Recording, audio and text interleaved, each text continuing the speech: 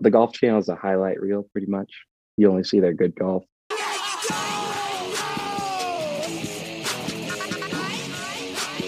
And welcome aboard another Par Train. I'm one of your co-hosts. They call me Evan Singer. I've got my other co-host, Matt Cermak, here. What's up, What's my up? man? Welcome aboard another train. They actually used to call me Serm Nation, but Oh, did they? Did they? Yeah, that was fun. But it's good to be back, Ev. What a ride we just had with Yeah. runner-up at the USAM in 2020, Ollie Osborne. Before we get to that episode, though, thanks for hopping aboard, guys. In case you're new, our mission on the Par Train is to help frustrated golfers, maybe like you, enjoy the ride again on and off the course. And we believe if you can learn to smile through bad golf, you can smile through anything. We interview PGA Tour pros, best-selling authors, CEOs, mental coaches, everyday golfers, and top amateurs in the world like Ollie to make the hardest game in the world feel easy, help you get out of your own way, shoot your lowest scores ever, and enjoy the ride, helping you improve your mental game. That's what we're doing. We're making the mental That's game it. more relatable, accessible. And before we get to this episode, quick word from our friends at Sticks Golf. Oh, Sticks Well- Golf, guys, is it's the holidays. I don't know if you heard. And here's the crazy thing, sir. Golf clubs are crazy expensive, right? And every year they're coming out with new technology. A lot of times, as golfers, we're not sure if the new technology is actually worth the price, right? Like how much better For sure. is the new club from last year's? That's a thing that people are constantly trying to figure out. Well, Sticks Golf believes that everyone should have access to the top performing clubs that look good, that aren't your hand-me-down sets you got from your grandpa 30 Right. years ago. in the garage. Mismatched set, a brand new Yeah. set that basically can cost almost as much as a brand new driver. If you think about it, Term, a brand new driver these days is $600. If you get any type of upgrade, it's going to be 700 plus. Yep. And with our code, you can get a Sticks Golf full 14 club set, head covers, and a new bag Oh, in a bag for like $800 with our 20% off code. it's a great deal. I mean, so look, I get it, Serm. Like you and me, we got custom clubs. You know, we kind of like tinkering. But if you're a little bit newer to the game, or you want to pick the game back up and you want to get like a good quality set without spending a couple $1,000s, I think Sticks Golf is the perfect option for you. Absolutely. And for that second set, right? You want to make a Yeah. nice update. Yeah. Look, it's the off season. This is the time to, if you're going to tinker or buy new clubs, buy them now, and work with them before the season kicks back up. That's, for all those non-LA California golfers when they got golf all year round. Exactly. But And a Sticks is little, amazing. And they're really breaking through the industry. It's an amazing company, an amazing brand, an amazing group of individuals that Yep. are really doing wonders for the golf community. it's true. And, just to give you guys a little pro tip, the big golf companies don't usually have a lot of sales during the holidays. Their releases are coming out early in the new year. So it's weird. Like it's actually hard to get yourself a brand new club for a good price towards the end of the year in the golf industry, because a lot of people are waiting for the new stuff and they don't have a lot of sales. But Sticks Golf, however, will give you 20% off. So go to sticks.golf. That is sticks.golf. Enter the code ParTrainHoliday, all one word, and we'll get you 20% off. That sale ends December 31st. So if you're thinking about getting new clubs, Right. If you're on the fence, make sure you get them do these it. next couple weeks, come on. and get yourself 20% off. Because I think after this holiday season, I think our code's going to go back to 10% off. So make sure you get that extra 10% off. Sticks.golf, enter the code ParTrainHoliday. Boom. Okay. We just had one hell of a ride on the train with Ollie Osborne. So Ollie competed in the 2021 Masters Tournament and US Open due to his runner-up finish at the 2020 USAM at Bandon. If you guys were watching that, you probably remember the crazy match that was between Tyler Strafacci and Ollie Osborne. This 36-hole final match at the USAM. Ollie started up 5 in the first Bandon 12, Dunes. down 2 with the last 3 holes, ended up square on the last hole in the fog at Bandon Dunes. to try and win the USAM. We talk all about that at the end of the episode. But I thought this episode, Serm, was the perfect combination of what an amateur golfer needs, right? It's a guy that is really young in his career, college kid still, graduates in the spring next year, but has some of the best coaches in the world and played in some of the biggest tournaments of the world and been really successful. And so you played in college. I think there's a lot of interesting parallels of maybe what he's done that the average player can take to their game. Yeah. This is quite a look into how one of the top amateurs in the world thinks, how he practices, how he relates his game to the best players in the world. He's got some great stories of he tells on the show with us, playing with DJ and Freddie Couples. Yeah. He's got this real quiet confidence about him that is so important for any player, right? Believe in what you can do, believe in what you're good at. He talks about being a ball striker. Just rip it. That's what I'm going to do. Right. Short game drills. I love that. He goes really into that, and you guys got to check that part out. It's so good. So no, really great to meet Ollie. He's going to be a stud. I mean, look, you need a little luck to get to the tour, with Q School or sponsors exemptions or whatever the story might be, but he's one to look out for. Yeah. Really one to look out for. Well, that's a good point, Serm, because this episode's a great combo of mental game lessons, advice he got from some of the best players in the world, actual drills, routines that help him in between tournaments, right? The differences between Masters, US Open, USAM. Like, there's a lot of, I'll say this. In a lot of interviews, Serm, it takes a little bit to get going. There's usually a few nuggets, that are good takeaways. I felt like every question we asked today, there was an interesting nugget to take away. So I think there's a lot of opportunities for you to get better. It was very candid. We love that. Yep. So definitely give this a listen to the end, because that's when we go into all the USAM stuff. And as always, guys, thank you so much for listening. We've been seeing your reviews on Apple Podcasts. Please keep dropping those in if you haven't already, and if we've added any value. We want your story to inspire others to hop aboard the train. So thank you for submitting the reviews. Please do so if you can at Apple Podcasts. Follow us at The Par Train, Instagram, Twitter, TikTok. We're growing by the hundreds every day. We can't thank you enough. No matter if you're a top amateur in the world, like Ollie, or you're a 15 handicap or a 30 handicap, what do they got to do, Serm, no matter how they're hitting it? Just enjoy the ride. Enjoy the ride, guys. Take care. Ollie Osborne, it is our pleasure to welcome you aboard the Par Train. How are we feeling today? Appreciate it. Feeling good. Good to see you. It's funny. I don't know if you've ever listened to the show, but our intro song is Crazy Train. It's a remix, but it's, Ozzy Osbourne. I'm sure you've heard this a lot. But I just want to ask to start off today, if you ever play in the Zurich Classic, I think it's the Zurich that does it, and you get a walkout song, are you going Crazy Train? Wow, that's a great question. I've actually I've thought about a lot about walkout songs. I think I'm going Rockstar by Nickelback. Oh, a Nickelback walkout stage. Wow. Yeah. And as a young guy too, go with Nickelback. Wow, I love that. Talking, Yeah, you got to bring him back, maybe at the end of this episode, maybe we'll throw a little Nickelback fading out just for you, Ollie. That'd be perfect. I like that. Okay.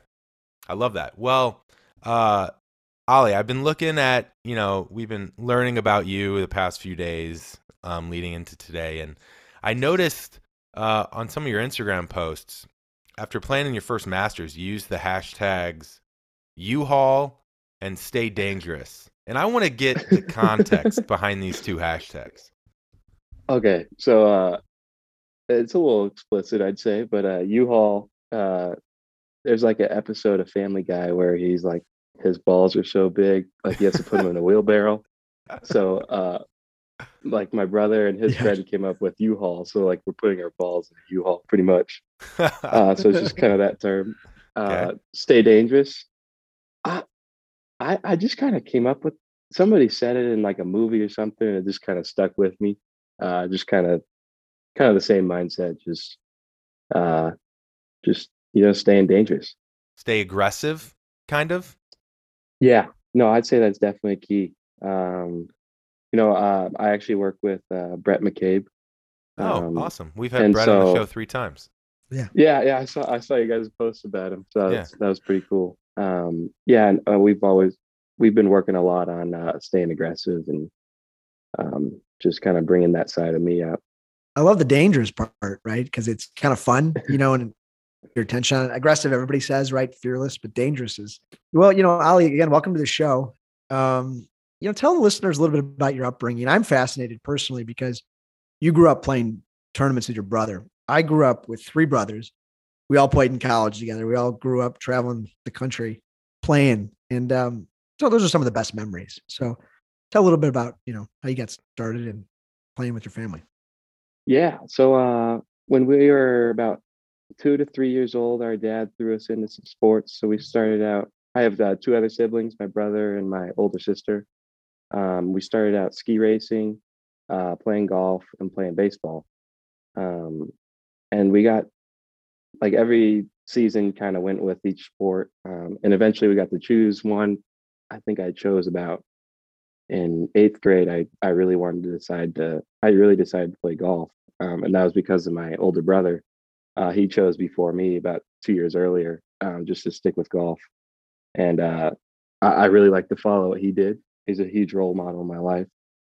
So I decided to stick with that, and I love it. Yeah, we compete all the time.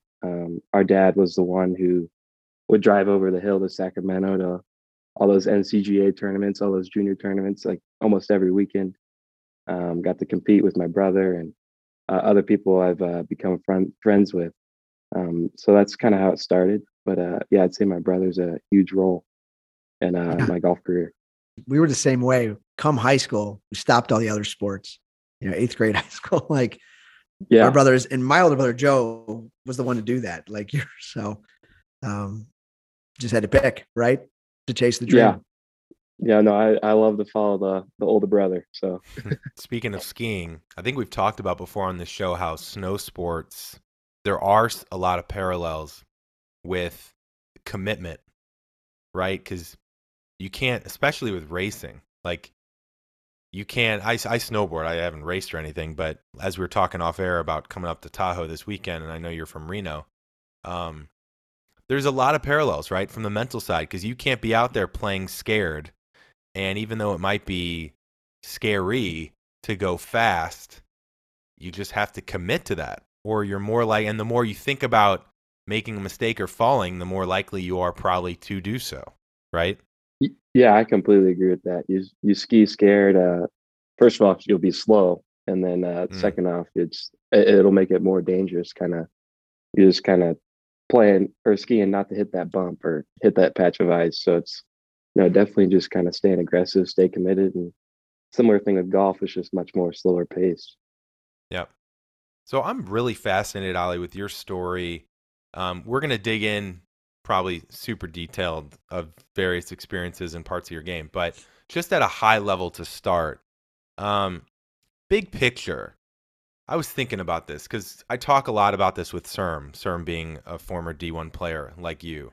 But obviously we're going to talk about the USAM at Bandon, which by the way was like the coolest event to watch because like we've had the Kaisers on the show. Matt's good friends with Chris, and we love Bandon Dunes. And so for the first time to be able to watch Bandon on TV on that stage, but also your guys' match down the stretch in the fog, like it was a really cool thing to watch. We'll talk about it, what it was like being in it. But runner up in the USAM, played in 3 tour events, 2 majors, right? Just what have you learned since then? How are you a different golfer? Wow. So I guess my first tour event was my freshman year summer, actually at my home course Yeah. in Reno, Nevada, the Barracuda. I kind of that one I learned that I'm gonna eventually belong out there. I knew I had some work to do. I played with some guys that I just watched like how they go about the game. I hit it a mile past them, but their wedges were just so on lock. Mm. Um, I'd say at the Masters and the U.S. Open, like I hate to sound like a little cocky, but those guys out there aren't that good. I like Mm, the Golf Channel is a highlight reel pretty much. You only see their good golf.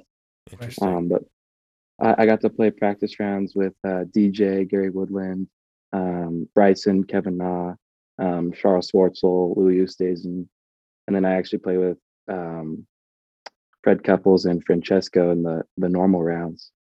Uh, Amazing. It's a and great crew. Yeah, no, I got to play with some really cool guys, and they were all super nice to me and gave me advice. But I just kind of realized they're these guys are obviously really good, but like I'm not that far off. Mm, Like it's just a few putts here or there, and it's just we make it way more complicated than it is. It's really just that simple, just tightening up wedges and making a few more putts, maybe driving the ball a little better, however you want to put it. mm. But yeah, I'd say the biggest takeaway for sure is tour players aren't as good as you think they are. Time, did you notice, obviously you're right. It is a few putts. It is, being a little more consistent with your wedges. Is it a few mental decisions too, Ollie?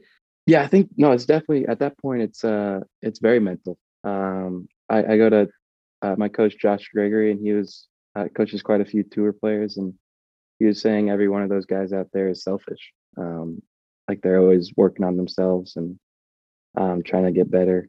But no, it's definitely at that point it's mental. Like everybody in college can hit the ball and like chip and putt decent. Like I mean, the really good guys can obviously chip and putt a lot better. Um, but yeah, it's just that mental aspect of kind of having no fear. I think Tiger said a few weeks ago, or I saw it a few weeks ago. Um, People on the Corn Ferry learn how to make birdies, and before they go on tour, and that's a really good thing.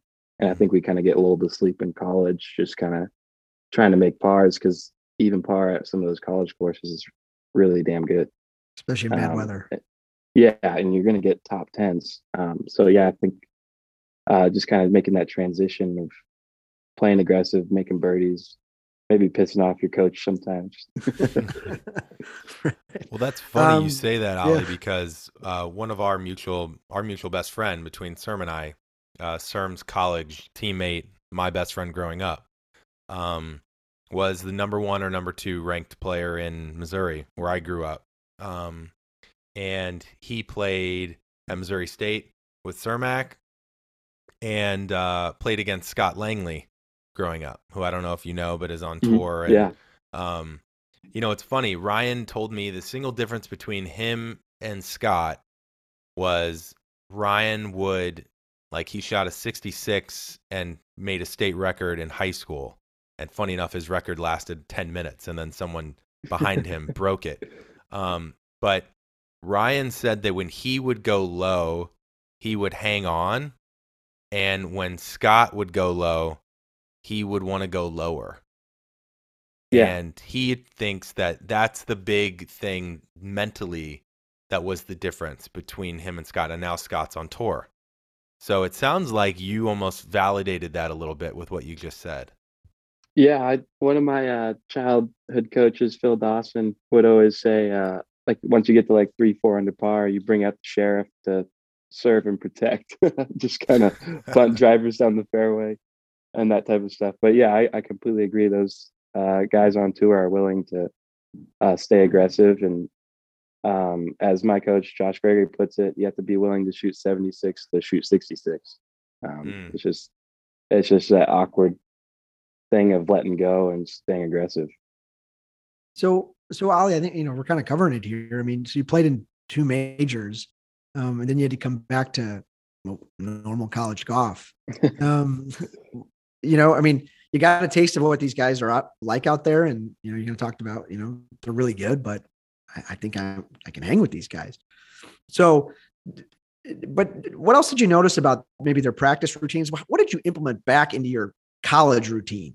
You know, or what adjustments did you make? As you got back into the grind of college golf.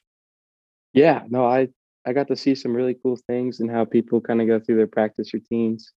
I'd say for sure I started working a lot more on uh, my short game, like wedges, chipping, putting. I don't spend that much time on the range, just a few maintenance things. So I really made that transition. I'd say since the Barracuda, because that's when I really noticed like I really need to clean this up. And it's still a work in progress, obviously. But I'm trying to get better at the. I think wedges is the main thing. Just you see some guys on tour that are able to get up and down from 130 yards and in. And I'm not very close to that yet, but we're working on it. Yeah, stuff like that. Also, they're really efficient. Um, I think a lot of times I see college players, especially on my team, they'll go hit balls for they're like range rats, which I was a complete range rat. I'd go hit balls for 3 hours and kind of aimless practice. Just kind of like work on positions and stuff and not really like fading or drawing the ball or maybe playing instead. So yeah, I'd say kind of switched over to a more efficient process and way more short game. Well, and it makes sense. And obviously that is the way to be, to become elite like you are and to get to that next level. But I've heard you say in an interview that I'm a ball striker. that's who I am. And so, that's really, that's a really strong part of your game. So continue to work harder on the short game. But as a ball striker, it sounds like you're working on shaping it. Do you feel most comfortable when you swing hard? Talk about your style a little bit. Yeah. I'd say I'm definitely one of the longer players in college.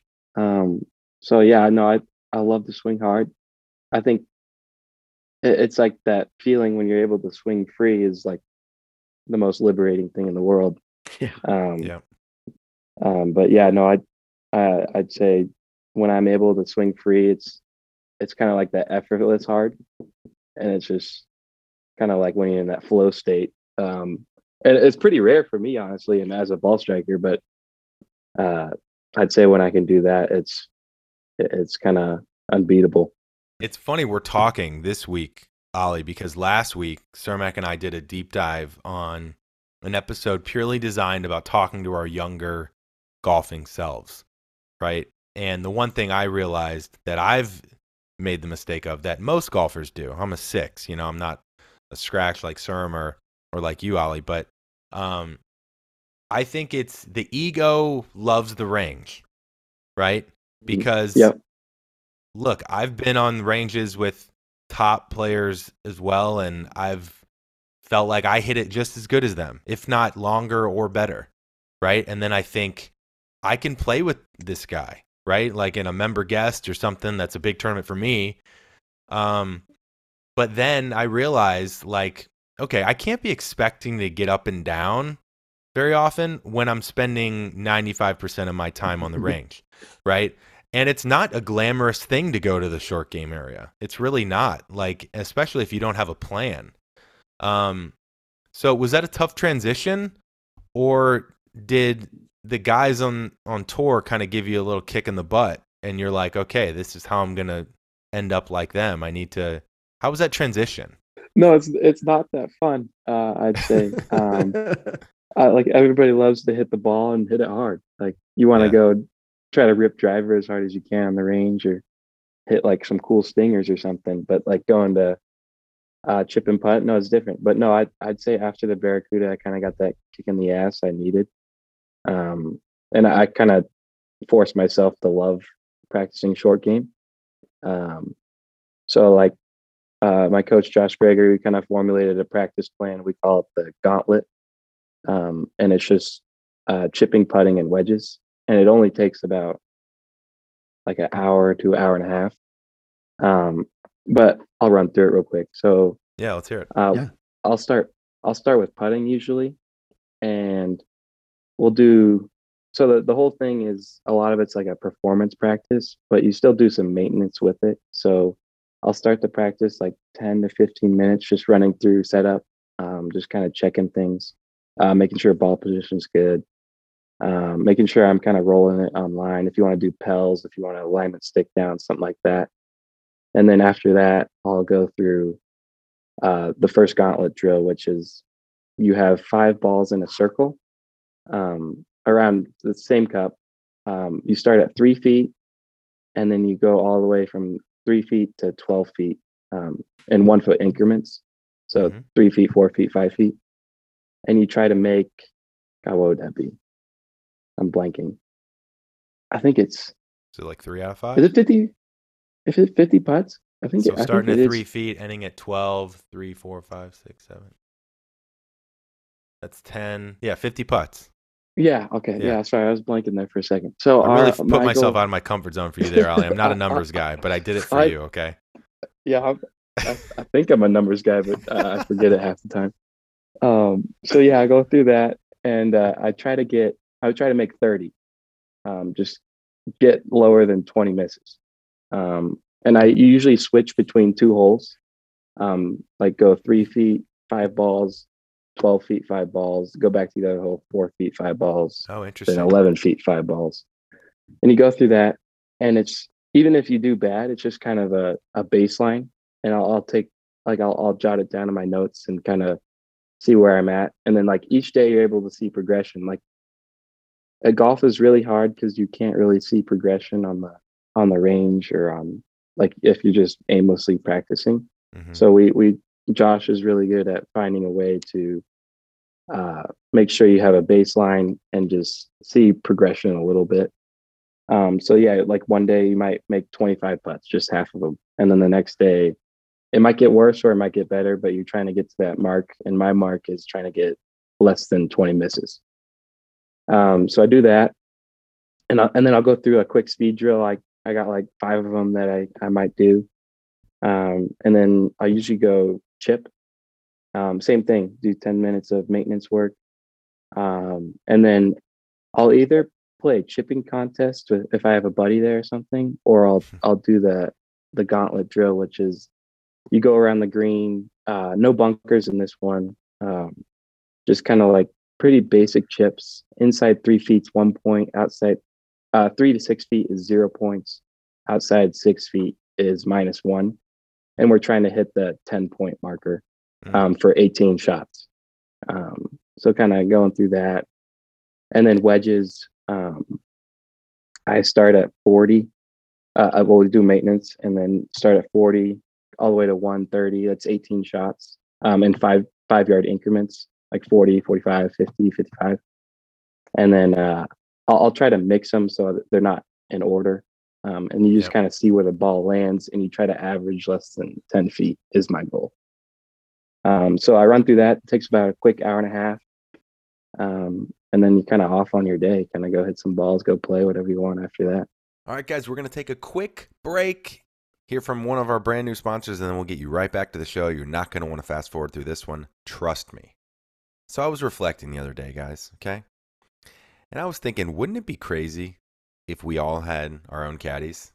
Not just a caddy at the club you play at or whatever, but literally your own dedicated caddy playing with buddies wherever. Wouldn't it be sweet if we had a caddy that always gave us the perfect yardage for every shot? They factored in the wind, they factored in the elevation, they factored in how cold it was, right? A caddy that kept our stats, that told you that 90% of the time you miss the fairway to the right, right? So maybe that helps you with their alignment off the tee or maybe club selection. Or a caddy that kept track of your scores, right? And told you where your handicap was trending, but also, more importantly, told you where your buddies were shooting that week too. You can kind of compete thanks to your caddy for keeping track of it. Maybe even a caddy who, is great with on course, but also happens to be a swing instructor and can look at your swing and say, hey, you're getting a little too inside. Let's get you back on plane, right? 18 Birdies is basically your own caddy in your pocket. I'm telling you, it's the #1 GPS swing analyzer app in the world. And the app is an absolute game changer. They have data that says for premium users, and I'll get you a free trial as being a Par Train listener. Premium users on the 18 Birdies app, on average, shave 4 shots off their handicap. 4. How crazy is that? I played with it the other day, and I don't hit the fairway every time. So the yardages, the plays like yardages, it was a game changer. But more importantly, guys, that's all great. Like, your game's going to get better. It's guaranteed. It's in the data, right? And I know you guys care about getting better if you listen to this show. And we're working on your mental game. The Par Train for the mental game and 18 Birdies app for on course and stat tracking and swing analyzing. it's pretty much a deadly combo, right? But I think the coolest part and the big reason why I want you to download the 18 Birdies app is because I'm starting a private Par Train group. And look, we get DMs of your scorecards every week. So now it's all going to be in one place. It's going to say who's leading the week in best score, who's leading the week in this stat and this stat. And we got our own little leaderboard, and it's going to be super fun. Okay, so I'm going to get you a free trial of this app. And all you got to do is hit the show notes of this episode and tap the link in those show notes. And that'll take you to download the app and join our group automatically. So it's super easy. It's going to improve your game. We don't just promote anything, right? This is the #1 app in the world for this stuff. I come from tech, so I know a good app when I see it. And this is good stuff, guys. So join us on the 18 Birdies train. Enter your scores, improve your game, shave 4 shots off your handicap, and let's start challenging each other to get even better in 2022. Thanks, guys. Let's get back to the show. God, imagine if the golfers listening did that. Right. To me, well, Serm, before you, because I know Serm's chomping at the bit. Cermak's short game's incredible. But what my takeaway is for that, Serm, I'd love for you to check me on this. And we see this a lot with our people we interview. You gamify it, you add competitiveness, right? Because if you don't make it fun, you're not going to do it, right? So you got to make it competitive, right? So that it can better translate to when you're actually out there.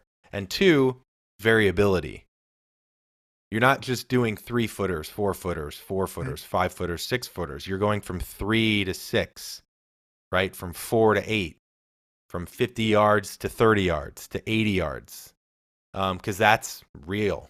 You're never going to have 2 of the same shots, back to back, unless you duff one or something. But well, I don't know, Serm. What do you take away from that? It's fun to listen to Ollie talk through that. Look, that gauntlet drill, Ollie, the putting, it's hard. It's just, it's hard. And what's great about it is it's a mental test, right? Too, and you see where you're at mentally that day. And I think your stroke's good, but every day is different, right? And who knows what happened in class, or who knows, and you're just like, it sees where your head's at, and then kind of ending with those games, right? Because you'll grind yourself out doing drills the whole time. So it's like, it's challenging, it's challenging your brain and your skills in 2 different ways. And that's how, for the listeners, this is how you blend and work at your short game, Yeah. I think, Josh was really good at making things a game. But he's also really good at making our practice harder than it is to be out in the course. So I'd say the gauntlet is way harder than actually playing golf. But when you go play golf, it seems easy, right? Right. So it's just that kind of way to, as you said, gamify it and see where you're at and have some mental challenge. Well, it's funny you say drills, Serm, because thinking back to my example again for me, I think I'm working on technical stuff, positions, technique around the greens. And then when I play golf, I'm thinking too much technique instead of type of shot. What does the lie give me? Where's the best place to miss it, right? More strategic, managing the game instead of the actual motion needing to be perfect, right? Right. And that's a tough thing, right? People might be listening to this, Ollie, and be thinking, well, that's easy for Ollie to say, right? He's a top amateur in the world, wants to turn pro. He's got his swing and his game figured out. Whereas someone that plays golf that might be a 12 or 15 handicap sees that big block right or a snap hook costing them shots, wants to try and fix that before they go an hour and a half to the short game area. Right. So what would you say to those players that think this doesn't apply to them? Yeah, it's a tough thing because I'll go play every day, practice every day. So, and I know other people can't do that, and they might just get out on weekends or maybe like once a month. And my dad's one of those guys. He works absurdly hard at his job, and he'll only get out, I'd say 2-3 times a month. And it is that awkward thing. You want to work on the big things first, which I do agree with. And I'd say if you could try to do like consistent maintenance work, like just making sure alignment's good, making sure your ball position's good. I think once you nail down setup for each category, that's when you really are able to make some strides. Because what I see is when I take time off from golf, I really struggle with my setup. Like if I take 2-3 weeks off, it just feels foreign, and my ball position might be off. My left shoulder might be higher than my right on putting or something weird. So if you could nail down just a quick maintenance thing, and just make sure your setup's good. Just put an alignment stick down. Make sure your alignment's good. Ball position, I'd say, are probably the two most important things, and some of the most common things I see off with some other amateur golfers. And then after that, yeah, you're going to want to work on positions, and it is that tough, that kind of gray area for these golfers that don't get out every day. Yeah. But yeah, I'd say definitely work on setup for each category. Yeah, and I'd say have too. I mean, for our listeners, everybody likes to get a long game lesson. When you get a short game lesson, right? Because Ollie's got his coach there talking about his fundamentals and what his tendencies are. That goes for short game too, right? That goes for your ball position, where your hand position is, as it relates to the lie and things like that. So I think there's something to investing if you don't have, but when you do have the time, get a short game lesson. Yeah. I actually think we've talked about this before, sir, but Ollie, I'd love for you to dig in just a little bit more on alignment, because I actually think it's quite difficult on your own to work on it, because I think it's actually really surprised me. I learned this not too long ago, that you're not actually supposed to line up directly at your target. Like your feet and your shoulders might actually be a little bit left, depending on your shot shape. And I played with Cermak once, and he's like, you're aimed like 20 yards left. And I'm like, what are you talking about? Right. And to me, it doesn't look that way.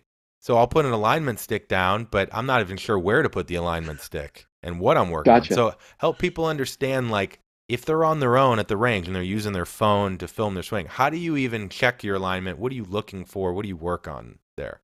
Yeah. So quick thing on alignment. So once you throw an alignment stick down, we call it parallel left. And that's pretty much the ball is further right than your feet, right? Yep. And so your feet are going to be naturally aimed a little left of the pin. Got it. Just because of where you are. So I would say if you're like I have an 8-iron or something, like a 160-yard shot, 180-yard shot. My parallel left for me would probably be about, I'd say 5 yards left of the pin. That's like where my feet are aimed, but the club is if you're aiming at the pin. Yes, right at the pin. Okay. If that makes sense. Because he's staying dangerous. Yeah, exactly. Okay. You got to go at the pin, right? And so, yeah, I'd say that's a huge mistake, and I took me a while to learn it too. I would always aim the alignment stick right at the pin, and that would make me closed. My club face would be either I'd have to counteract the club face a little bit and have it work against my body, or it'd be a little right. So yeah, it's kind of that 5 to 10 yard gap where your feet are aimed left of the pin, but your club face is right at it. But if you can, I've gotten to a really good habit of just putting an alignment stick down every time I warm up. Just second nature, right? Yeah. Just, I mean, it might be dumb, but you got to do why have your alignment down? Like, why have your alignment off? So. And even every day on the range, right before an event, you just feel different, and that's the comfort level. And that, for the listeners out there, put that alignment stick down. The best amateur players in the world, Ollie Osborne, they do it. Yeah. So go buy some alignment sticks. And also get those alignment stick covers. It's a nice little aesthetic addition to the bag. It's nice. It's a nice area for flair. Look like a player. Yeah. Yeah. Mm-hmm. People have asked me, what are those? I go, they're on my alignment sticks, bro. Come on. And then they watch you put them down. You know what you're doing. Yeah. And then I don't put them down. They're just purely for show. So, okay. You spoke a little bit about your Masters experience. I want to dig into Masters, US Open, USAM. But first, I got to ask, what specifically did you learn from Freddie or Francesco? Like, what pieces of advice did they give you, or what piece of advice did you hear that week that stuck with you from a player? Wow. Yeah, I'd say so. I'd say I learned a lot more just kind of observing some people. Okay. So I'll go. So Freddie Couples is probably the most relaxed player you'll ever see out there. Just Unbelievable. calm, cool. Mm-hmm. So I love to watch him go about the game. That was the first time I ever met him. So it was super cool to see how smooth he was, and he's just so nonchalant about everything. And I think he kind of nailed down that thing. It's like he doesn't, like, people call it they don't care, Mm-hmm. but not afraid to mess up pretty much. Um, Yeah. and so I think I really saw that in Freddie. Just wherever he was, even if he was having a bad hole, I watch him make I think it was an 8 on number 3, just kind of chipped it over and over again. Just every shot, just kind of, he went through his kind of same routine, and just kind of hit it with that don't care mentality. You can kind of tell, like, he's not worried where this one goes. He's just trying to hit the best shot. Yep. So that was something cool I kind of observed from him, and he actually he gave me some good advice, and kind of told me like I'm a really good player and I got a really bright future, and that was really cool to hear from a guy like that. And put his arm around me on 18 coming off the second day. So that's awesome. I'd say that was really cool. That was probably the main thing. Another interesting one. So I was on 13, dogleg left at Augusta, Mm-hmm. and Charles Schwartzel. I was playing the back nine with him, and I think I hit it by Charles and Louis like by about 50 yards on 11. And they're like, I don't want to play with this guy anymore. Major winners, right? Yeah. And so on 13, I pulled out 3-wood, and I kind of flared it a little bit, but I would have had like 3-iron in, or I was like in the rough or something, so I might have had to lay up. And Charles told me like, hey, like, why don't you hit driver? Like, you don't have to do that much. Like, you hit it high enough to get it over that tree. And if you hit it over that tree, you're gonna have 8-iron to 9-iron in, and you hit it far enough where that fairway is like, I think like a combined like 80 yards wide. Mm-hmm. So I thought that was pretty cool. So I started launching driver. Unfortunately, in the second round, I hit it left, but the first round I pulled out a 9-iron, and that was kind of cool. So I'd say a lot more of the advice I got that week was kind of about the course. Mm-hmm. I wouldn't say it was more of like life lessons. I'd say I observed more of the life lessons that week than I was told. That sounds kind of like the decade stuff, right? Well, that's what I was just going to say. Yeah. Yeah. About Fawcett talks about the 3-wood's useless off the tee. It's either a driver or it's an iron, right? You're like, you're going to lay back or you're going to go for it. No in between. Is that something you've kind of put into practice? I'd say I disagree with that a little bit, because I'd say when I hit 3-wood, it's like it's kind of to the turning point of a hole. Yeah. Or I need to carry it. Like, I'll carry 3-wood about 280, so maybe the bunker's like 265. And I can't carry it with a 3-iron or something. So I do kind of agree. It's that tweener club you might need off the tee. But I think it's something necessary that you'll probably have to hit eventually. So you probably should grow to like it a little bit. Yeah. Well, Scott's whole thing was like, if you have, 40 yards between both hazards, like the 80-yard point that Schwartzel made, like, it's a driver hole, right? Yeah. Even if, there is trouble, your length actually made the landing spot a little easier, even though it did bring in the thoughts of hitting it left. But how was take us through the experience. And well, let me ask it this way, Ollie.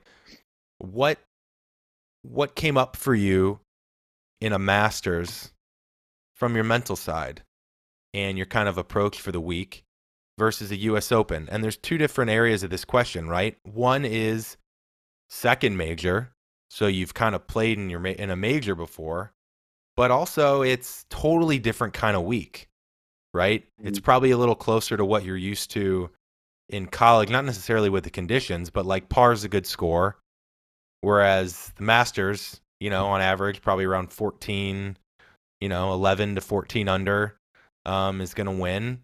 What was the difference in kind of your approach of your first Masters versus your first US Open at Torrey? And on top of that, which one fits your game better, maybe? Mm-hmm. At least now. Oh, wow. Yeah. So I'd say at the Masters, I was nervous as all hell. There's no beating around the bush on that one. There's no stage like that, right? No, but it's weird. Like, kind of like, everybody else was nervous too. You could kind of tell. Like even some of the best in the world. So that's something to watch. Like, guys are always nervous, but they're good at handling it. So yeah, being the first major I ever played in, yeah, I was nervous. I was kind of walking around the grounds. I would say I was a little more scared than I was at the US Open, just because it was that first time. Especially I think the Masters is the best tournament in the world. Just all the tradition with it, all that stuff. So yeah, I remember I was on that first tee and they announced my name, and like I went to follow through on the ball, and like my heart like hurt. It was beating so fast. That's a good description right there. Yeah, so I like struggled to get through it. I kind of saved it, and it hit some of the right trees and then banked back in the fairway. So I was like, all right, I'll members bounce. I like that. Yeah. And what did Brett tell you? What were you and Brett talking about going into the Masters, your first Masters? So we talked a lot about, I get pretty quick when I get nervous.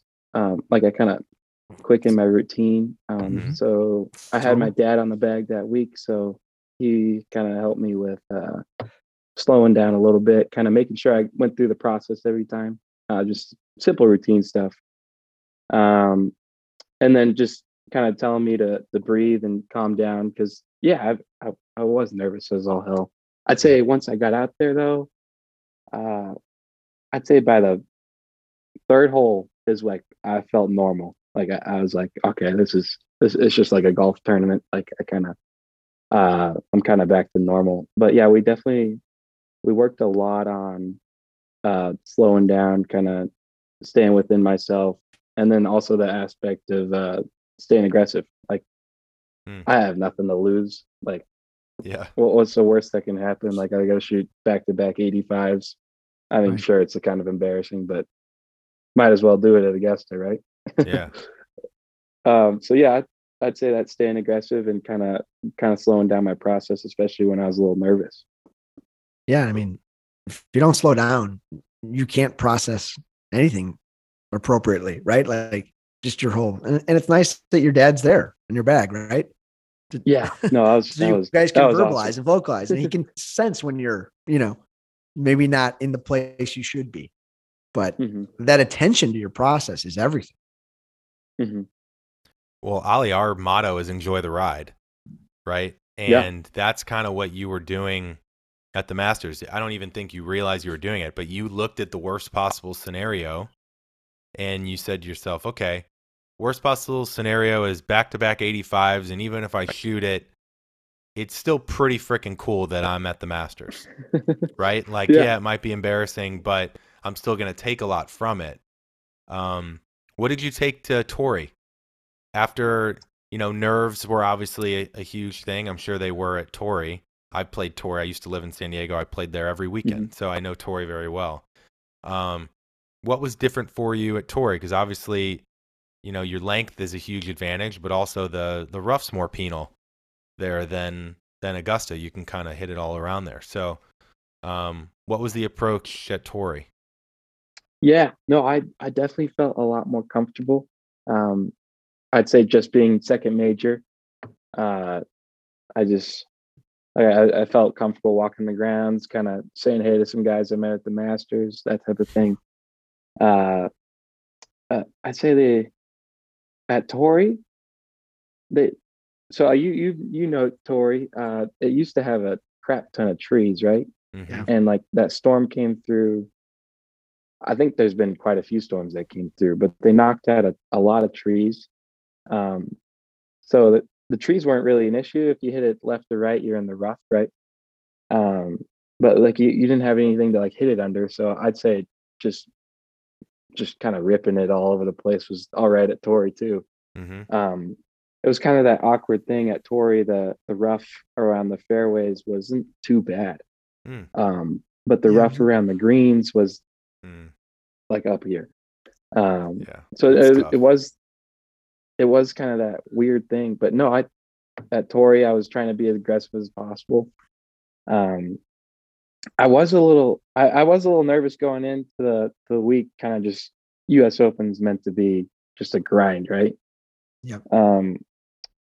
But I have to say, I think I would say Torrey's probably one of the easier venues they've had in the last few years. But I mean, still, I think winning score was 5 under, so it wasn't terribly easy. But The I felt greens like this. aren't nearly as difficult as other US Open courses, I feel like. Yeah, I completely agree with that. And so like I felt like I could kind of be aggressive, but I was expecting it to be really hard, and it really wasn't. I kind of just kind of built that in my mind. So um, I don't think I'm sure other U.S. Open venues might be really really hard, but I felt like the course wasn't that bad. I actually thought Augusta might have been playing a little tougher. Just Augusta was so firm. I think I was talking to DJ, and he said he hadn't seen it that firm in five or so years, or 5 6 years. Um, so from that standpoint, the second shot difference was at Augusta was way harder than the U.S. Open.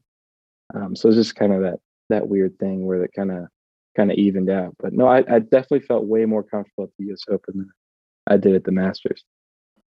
And were you guys focused on anything different going in? Was there a certain focus, or obviously you talked about slowing down was a big thing, knowing your tendency of getting a little quick when you get nervous. Again, that's important for everyone to understand. Like, you're not just blindly working on things. You understand your tendencies, and then you focus on,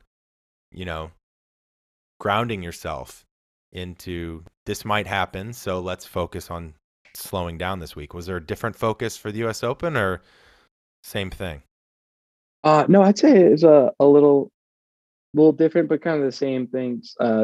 Like you kind of keep the same things and stack on top of them. And I had my brother caddy that week. So I think the main goal that week was kind of we knew it was going to be a grind. You're expecting to make a few bogeys at least. So just kind of not worrying about whatever comes your way. Make double on a hole just because some dumb lies or something like that.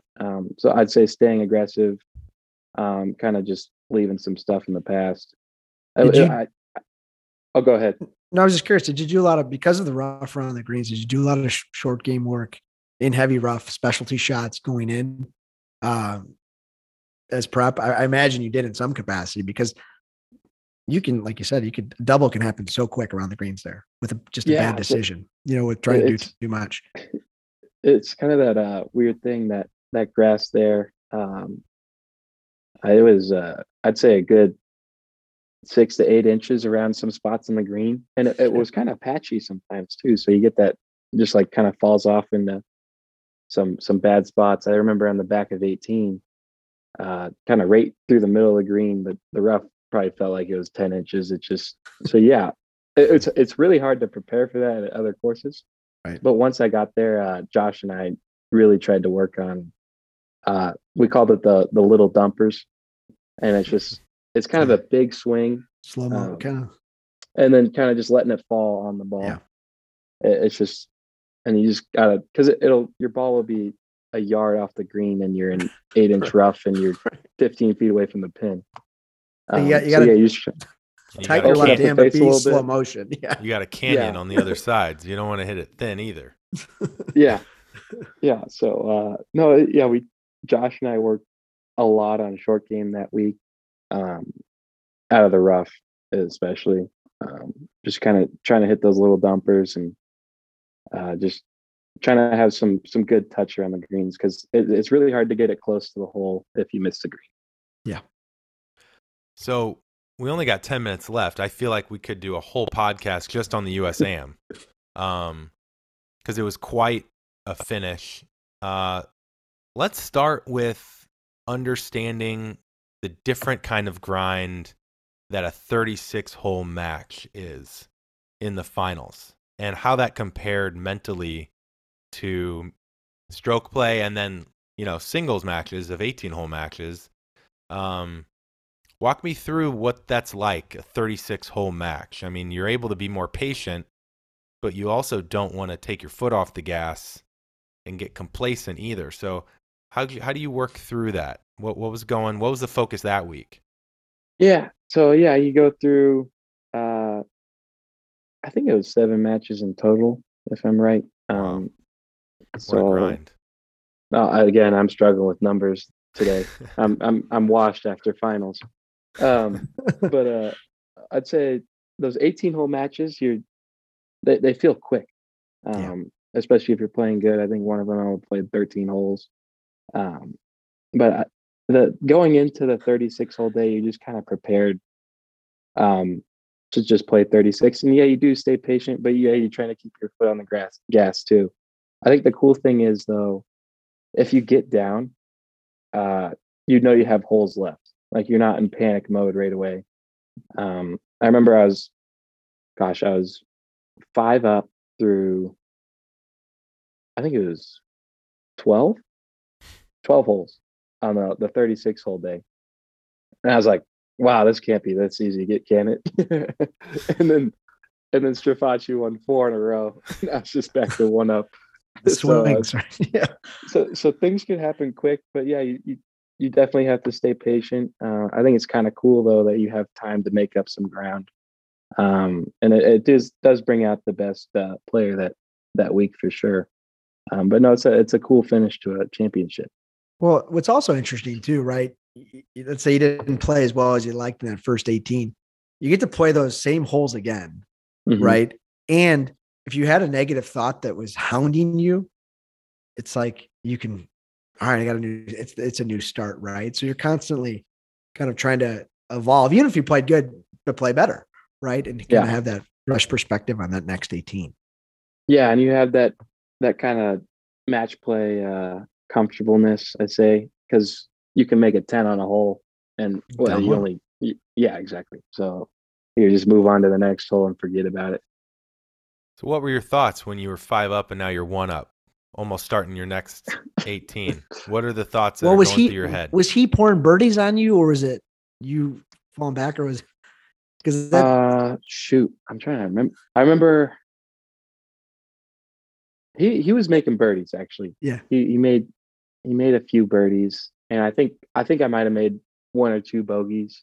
And then yeah, it's just I remember thinking like, shit, I was just 5 up and now I'm 1 up, and I was on 17T. I was like, all right, just try to end this at like close this out, just keep a lead. No, it happened quick, and I was pissed. I was actually really pissed. My dad helped me calm down.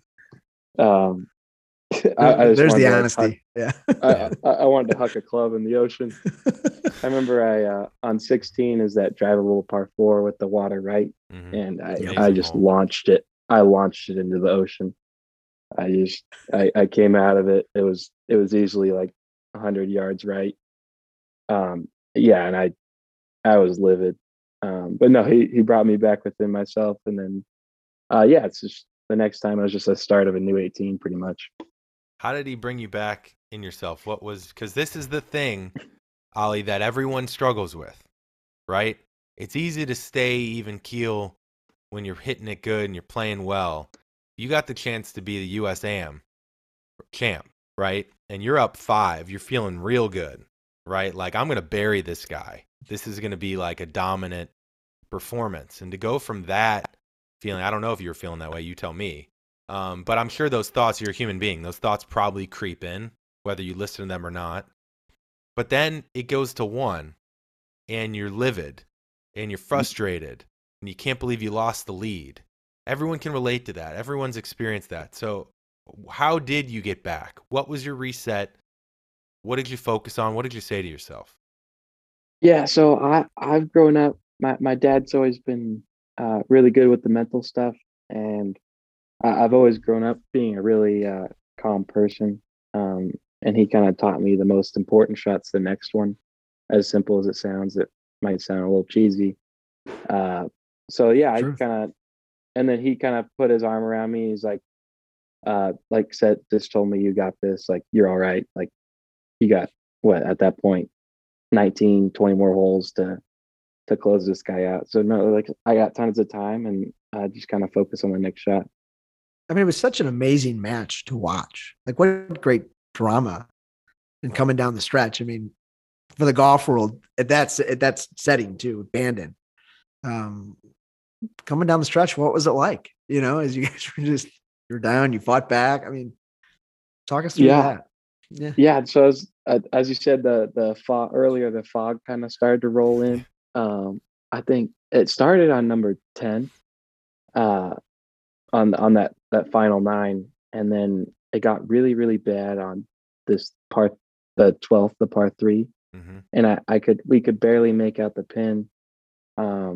I fortunately I hit a good shot there and made birdie. But yeah, it's just kind of that weird thing of fog kind of rolling in, kind of that eerie vibe.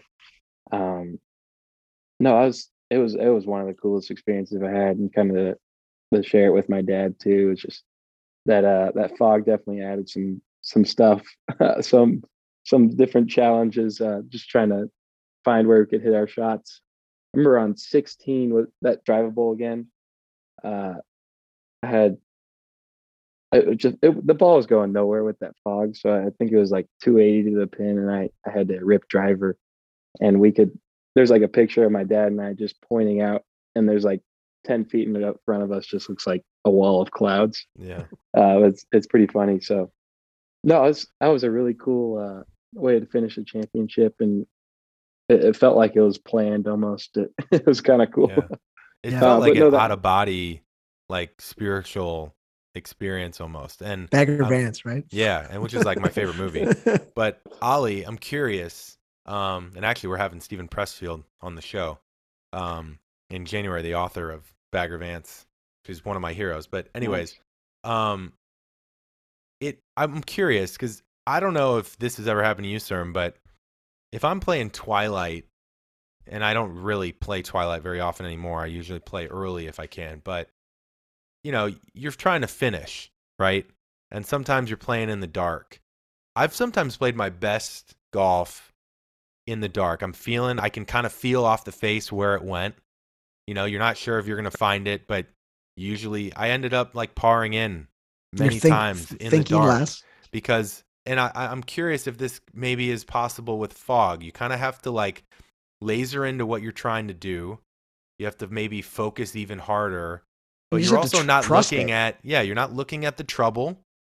You just kind of have to focus on your line and rip it. And I was really impressed how you and Tyler, like especially on 18, like we're going to talk about 18 in a second, but you guys were ripping it. And did the fog, you think, maybe even help at all? So I've talked about this with Brett. You know how like some golfers, when they're really sick, they'll go out there and play, and they actually play better than they usually would, or something like that. Mm-hmm. Yeah. So that's like that kind of factor where you drop all expectations. Yeah. And I'd say that fog or in the dark, you kind of lose like expectations. Like you really don't care where it goes. Like you're just like, screw it, let's just hit it here, and just do that. Like just hit it. Mm-hmm. And you drop your expectations, you stop that trying factor, and you just kind of hit it. So yeah, I'd say that fog and the Twilight definitely are pretty similar to that. and probably is why we hit some pretty cool shots coming in. Yeah. Well, let's end with these last couple questions. I know we're at time, but we got to talk about the finish, because look, we talked about the context of up 5, now up 1. You guys went like this back and forth. You were down, I forget, 2 or 3 in at the end. Were you down 2? Down 2 with 3 to play. Down 2 with 3 to play. And 17, your opponent Tyler hits it in the hazard twice, right? And you're now all square in the fog, 36th of the 36 hole match to win the US Am, par 5, and you hit it a mile. Now, what was going through your mind, and how did you refocus to hit? Because you hit a great drive. Yeah, no, I was pretty bummed after 15, but I just kind of was like, you're just going to be aggressive as possible and try to make it to 18, right? Because it's 2 down with 3 to play, and I got to that point where we're all square. I was like, this is like exactly where I want to be. Like, I've won the last 2 holes.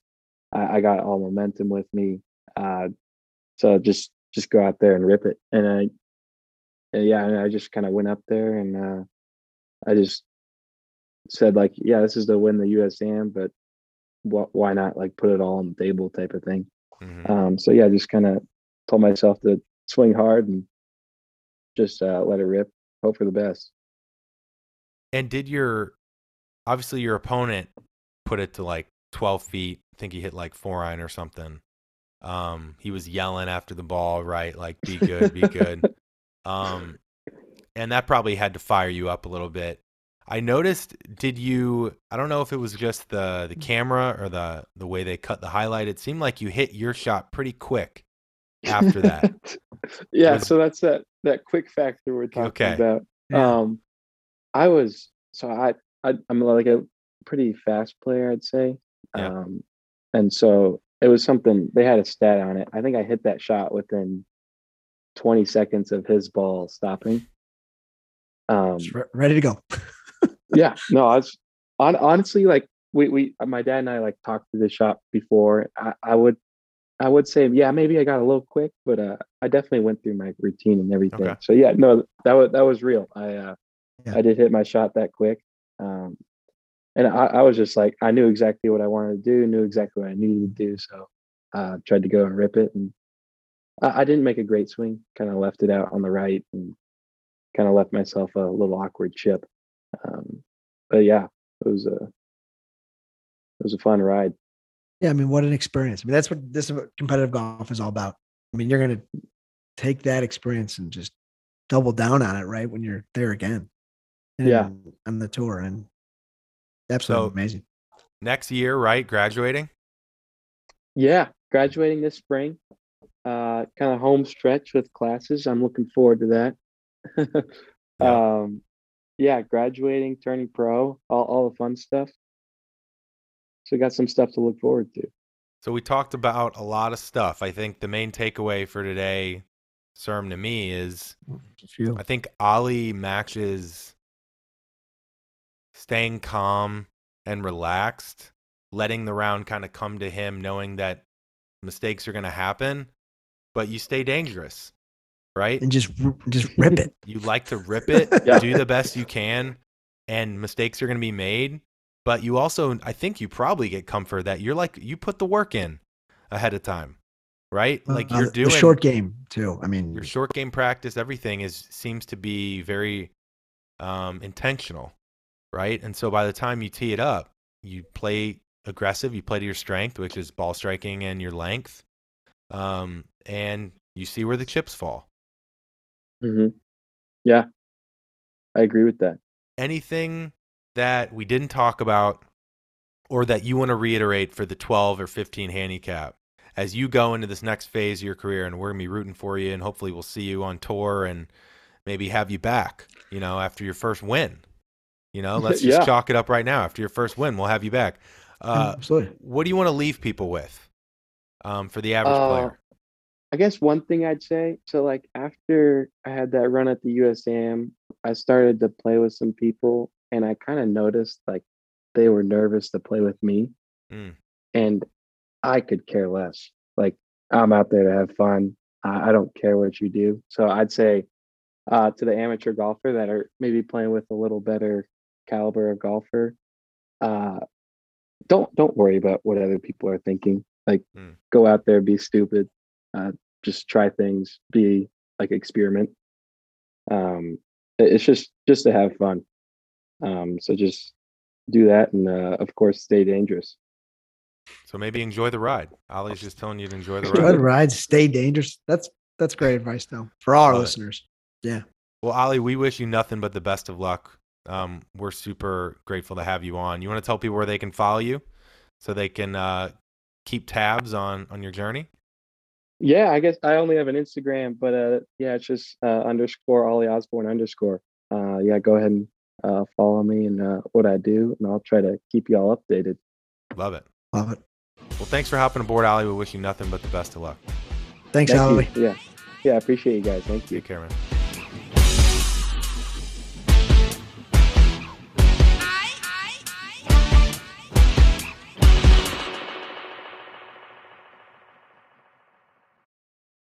I'm through with standing in line. The clubs I'll never get in. It's like the bottom of the ninth, and I'm never gonna win this. Life hasn't turned out quite the way I want it to be.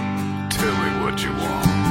I want a brand new house on an episode of Cribs, and a bathroom I can play baseball in, and a king-size tub big enough for 10 plus me.